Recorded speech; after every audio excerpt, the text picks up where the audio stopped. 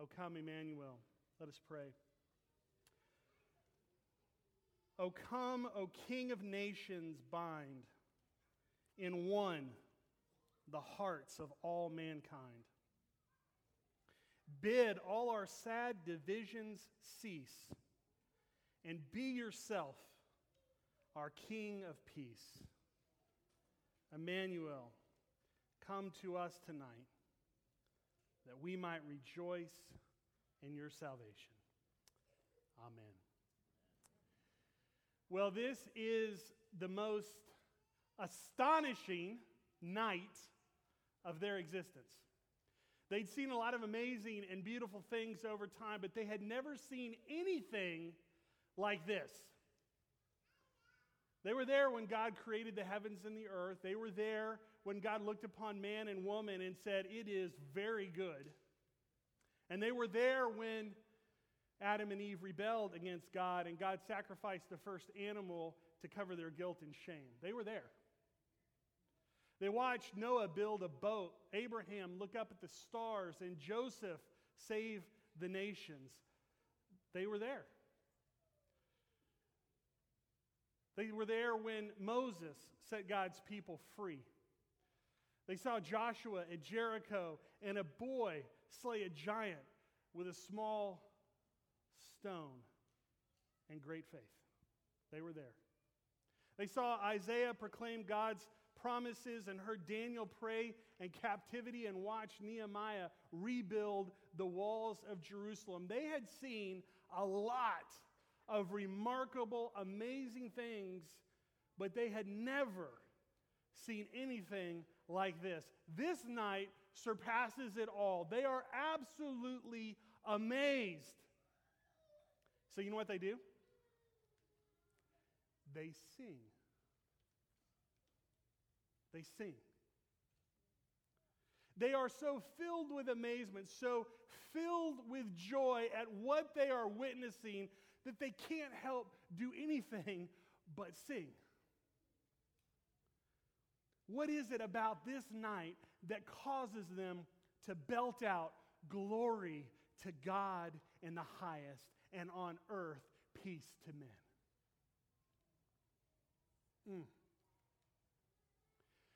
This month has been a month of movies for me. Have any of y'all been to the theater this month? There's a lot of good stuff out there. This month I've watched Free State of Jones, Doctor Strange, Hacksaw Ridge, Rogue One, and Stork. Anybody seen Stork? A lot of cute babies in that one. Yep. All good stories, but none as great as this story. None as amazing as what the angels witness this night. The angels know this story, and they know that this isn't the beginning of a new story. It's the climax of an old story. It's the fulfillment of God's story, the story that began before the beginning.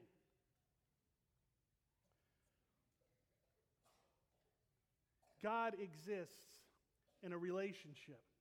This is how the story begins. God exists in a relationship, the Father, the Son, and the Holy Spirit. And in this perfect relationship, there's interdependency without division. There's unity without discord. There's eternal community without any conflict. And God has a name for this oneness for himself in the beginning, and the angels know it. God calls this relational oneness shalom. And when God creates us in his image and likeness, he creates us for shalom. We're created for relational wholeness with God. And this peace with God leads to transparency, and transparency leads to intimacy, and intimacy results in freedom. That's how God designs it to be in the beginning. And the angels know it. The angels remember a time when there are no wedges, no walls, no barriers between us and God. We're also created for relational wholeness with one another. That's how God designs it in the beginning. And so the angels know this, and they remember a time when there's no strife, there's no separation, there's no conflict among us. God is shalom. God is peace. And He creates us to live in peace with Him and peace with one another. That's how God designs it to be. But as the story goes, sin shatters this peace. We shatter shalom. We rebel against God, we disobey His design, and we break that peace that was between God and us and that peace that was between one another.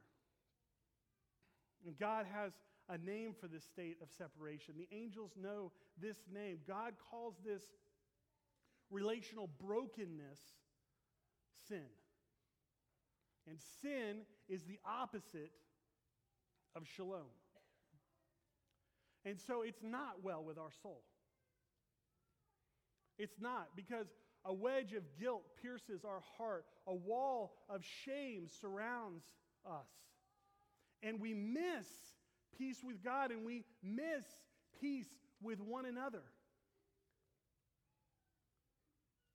Sin is the worst thing that the angels observe. And they watch us fumble to put back together the shattered pieces of peace. They see us strive for shalom and fail. Why? Because peace can't be put in your body. Peace can't be purchased. Peace cannot be created by education or morality or politics. And the angels witness our feeble attempts to replicate peace, and they grieve for us because time and time again we fail. We have no peace with God. We have no peace with one another. The angels watch this, and they watch God too. And they see who God is. God's not a peace faker. He's not in denial about our sin. He doesn't avoid us because we're arrogant, self-serving, and hard to love. God doesn't try and make things look good between us when they're not. God's not a peace faker. God's also not a peace breaker. God doesn't attack us. He doesn't seek revenge. God does not hate us. God's not a peace faker, and He's not a peace breaker. What the angels observe and what the angels know is that God is a peacemaker. And they'd seen a lot, but they had never seen anything quite like this. They are there when the Creator is born as a creature. They see the eternal Word of God suspend His divine privileges and take on the nature of a servant. They watch God take on human flesh and witness the birth of Emmanuel, God with us. And this is by far the greatest thing that the angels have ever seen. They are amazed. They are astounded. And they sing. They sing. With joy, they sing. The angels know that this is the sign of shalom. In Luke 2, we heard tonight that the angels declare, today in the town of David, a Savior has been born to you. He is the Messiah, the Lord. This will be a sign to you. You will find a baby wrapped in cloths and lying in a manger. God sends a baby to reconcile us to Him. A baby is how God restores His peace among us. Peace with Him and peace with one another. Shalom comes in a manger. Hear what the Apostle Paul writes the church in Colossians chapter 1. For God in all of His fullness was pleased to dwell in Christ, and through Him God reconciled everything to himself. He made peace with everything in heaven and on earth by means of Christ's blood on the cross. Peace. Jesus is the door to peace with God. Without Jesus, we stand outside of God's presence. And then what happens is we hear the gospel. Someone shares the good news with us. And it opens our heart and it births new life. And the Holy Spirit comes to help us understand our desperate need. And we turn away from sin and we trust the Prince of Peace. In Colossians, Paul goes on to say this. This includes you, who were once far away from God. You were his enemies, separated from him by your evil thoughts and actions, and yet now God has reconciled you to himself through the death of Christ. And as a result, God has brought you into his own presence, and you are holy and blameless as you stand before him without a single fault. That's why the angels sing. That is so good. That is why the angels sing. This month marked the 75th anniversary of the Japanese attack on Pearl Harbor. And after years of brutal conflict, Japan finally signs an unconditional surrender. Aboard the USS Missouri, Japanese Emperor Hirohito bows to General Douglas MacArthur and attempts to shake his hand. But General MacArthur respectfully declines, and he looks Emperor Hirohito in the eyes, and he says this: swords first. Our journey back to shalom, our journey back to peace with God and peace with one another begins the same way. We lay down our sword of rebellion against God and admit that we have sinned against him. And we surrender our lives to the Prince of Peace who paid the full penalty for our sin. And we bow before him and come under his leadership in our lives. And then we invite the Holy Spirit to come and fill us, because it's the Holy Spirit who gives us the desire and the ability to please God.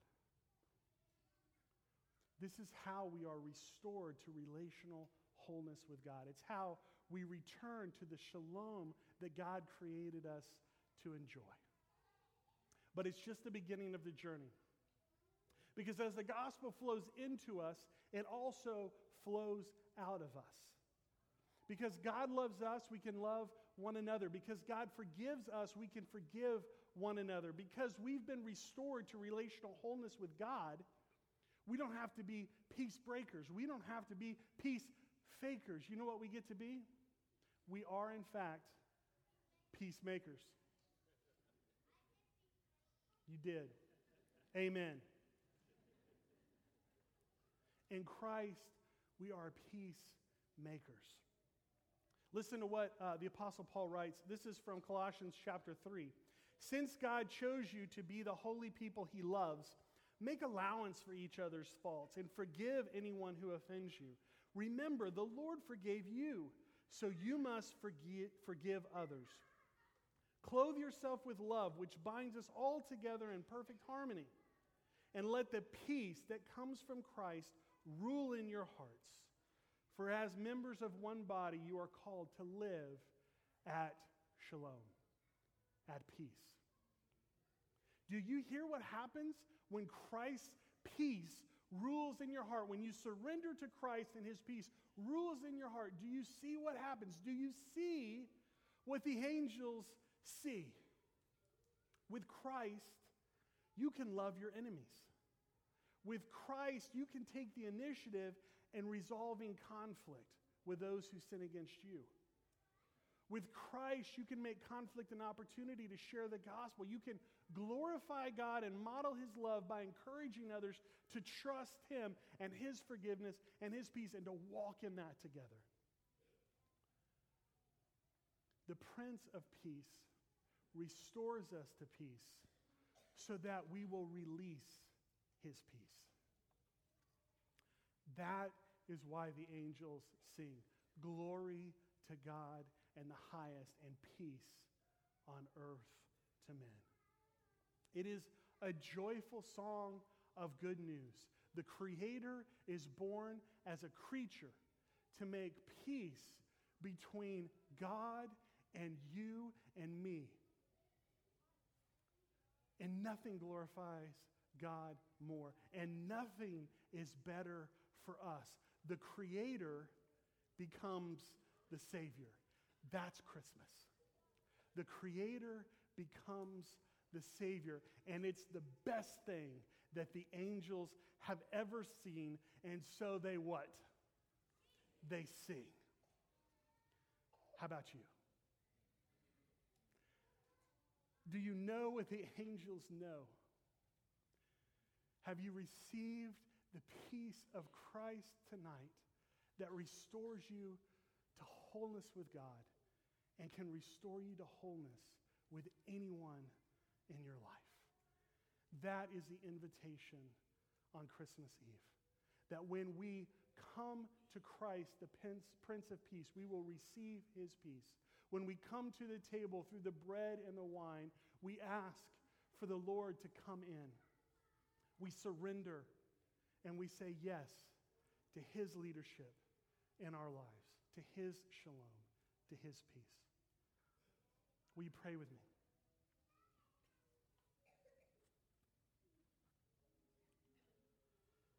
O come, O King of nations, and bind in one the hearts of all mankind.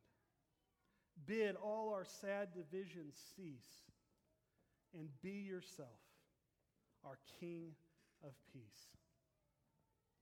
Emmanuel, come to us tonight, that we might rejoice in your salvation and sing with the angels, glory to God in the highest, and peace to his people on earth. Amen.